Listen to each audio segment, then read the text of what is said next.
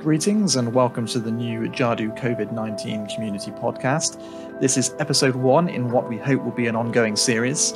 We plan to bring you insights, stories and experiences, both good and bad, from those at the forefront of digital services in local government and higher education during what are some very unusual and difficult times. Today's episode features Catherine Isles, who is Head of Digital at Medway Council. Catherine and her team produced a clean, crisp, easy-to-navigate coronavirus page that brings everything together in one place. You can head over to medway.gov.uk/coronavirus to take a look for yourself at what is a really great resource, which is very well designed. The clip we're going to play you runs a little over 10 minutes and is taken from an open conversation between councils that Jadu hosted last week. We pick up from where Catherine was asked about how Medway managed to design and deliver services for users, some of which were in desperate need, so quickly. When everything started to kick off, we created, as we tend to, a kind of central place for everything. So medway.gov/coronavirus, accessible as the announcement or the banner on every page. That section has grown and grown, as you would expect. The most popular parts are the council service updates. So as services open and close, we obviously jump straight on. That page we've iterated it. So now it's got a summary of the most recent changes at the top. You can easily see if services are open and closed without going into what we call the accordion. And we've reordered them, we've restructured them as more and more services have obviously had changes made to them. The other popular page is the business page, which was initially just a page of information, but again, that's grown. We've made a business support grants form, which is on the library as well, like most people, I'm sure. Following the government announcement, we quickly spun up, I think in sort of a day or two, that business grant support form. And it's really well used. So I think about 2/3 of our businesses locally have accessed that, and we've given away a good few £1 million already so far on that. So that seems to work well for us. We also, last week, after a little bit of wrangling, made live some pages around vulnerable people and how they can access food, medicine, services, initially through other sectors, but if they need us, there's ways into the council as well. As part of that, we've made a donations form, and thank you, Canterbury, if you're listening. They shared some code as well with us around a page that tells you X person has donated and they're giving us this much. So thank you, Canterbury, for sharing your code with that. We're also in the process of building a payments form, of which we've got several, but one around shopping. So we've got a bunch of vulnerable people that we know of, and we've got their names and we're in direct contact with them. But there are other people that are perhaps less vulnerable but are isolating. Our leisure centres, like everybody else's, are closed. So we've redeployed our staff into that shopping delivery service, basically. While we're not advertising it, it's not live yet, but we won't be advertising it, but we are going to manage that through our call centre and through our public health team. But it allows them to coordinate payments into the council, have an audit trail of who's paid and who's paid what change we gave them back. It's just a bit more robust than the usual spreadsheets and what have you. So we're working on it at the moment because we don't want spreadsheets. In terms of the section that you're talking about, Suraj, it's really well used. So we did a little report on the 5th of April, since the 15th of March to the 5th of April. As a whole, on the website, our website unique page views increased by nearly 50%. So the bit around recovery that I'm really interested in is how do we maintain that channel shift, to use a word that's slightly out of fashion now, but how do we maintain that and keep people there as we start having more people back into our contact centres, as we reopen our community hubs and libraries. I'm really interested to find out how others are maintaining that shift to online,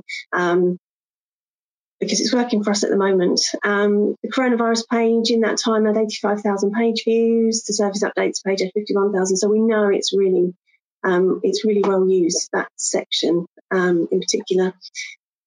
For us, we've also been then putting messages on all of the other service pages as well, not just on that coronavirus landing page. So obviously if someone Googles it and goes straight into the, local tip page, they can get similar information, but it all signposts back.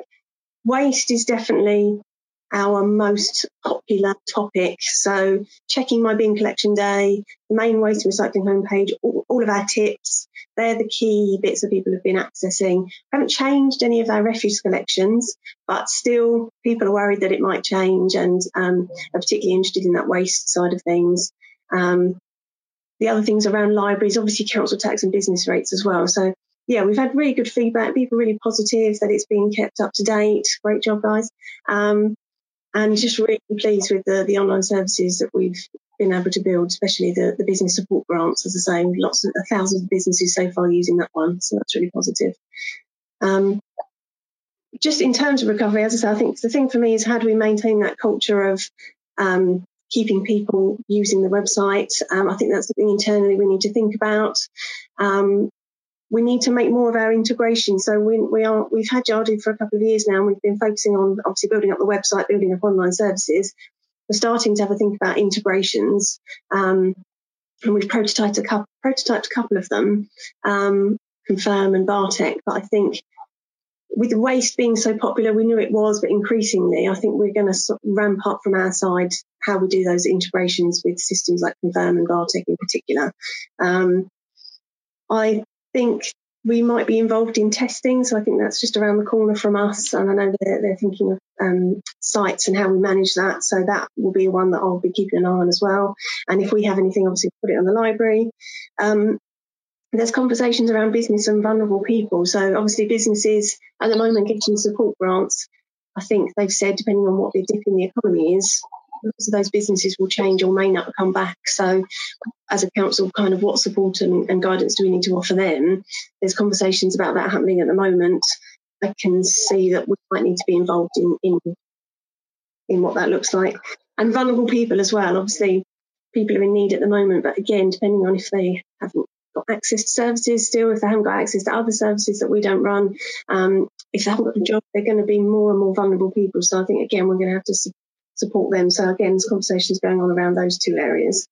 And from a really operational point of view, and I can hear my content guys shouting at me, we've had to, on the website, obviously change what's up there. And it means often taking information away, but also commenting it out, so hiding it away. I think one of the challenges we've got is how do we get that information back as good as it was before? How do we make those online services available in quite the same way that they were before, so that we know that the user journeys are still good? And I think we're going to have an interim period, it feels like, where some of the services will be open. They're still good. We're still going to need to obviously support people. So we've got a challenge amongst ourselves, and I think we've kind of managed it in quite a manual way, for want of doing anything else.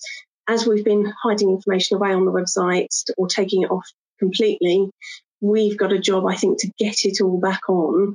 And I'm thinking about, in particular, Soccer Team used to do their top tasks, and they had a kind of criteria of things that they would look through to make sure that those top tasks are really usable, accessible. So I think we might have to do something like that internally with our top tasks to make sure that inadvertently we haven't left out content, missed anything. So I'm going to talk to the guys next week about almost how do we kind of have that crib sheet of triple checking top tasks and almost rerunning our kind of user journeys on the top tasks to make sure when we're back that they are still spot on.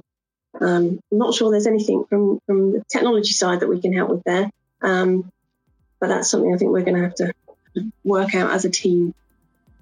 So that's kind of where we are and what we're thinking about coming up. Out of the business and vulnerable people's meetings, I will share details because, as I say, I'm sure there's going to be loads of stuff for us to do on that.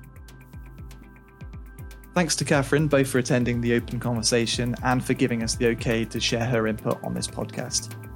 If you work in digital services for local government or in higher education, we'd love to hear your experiences.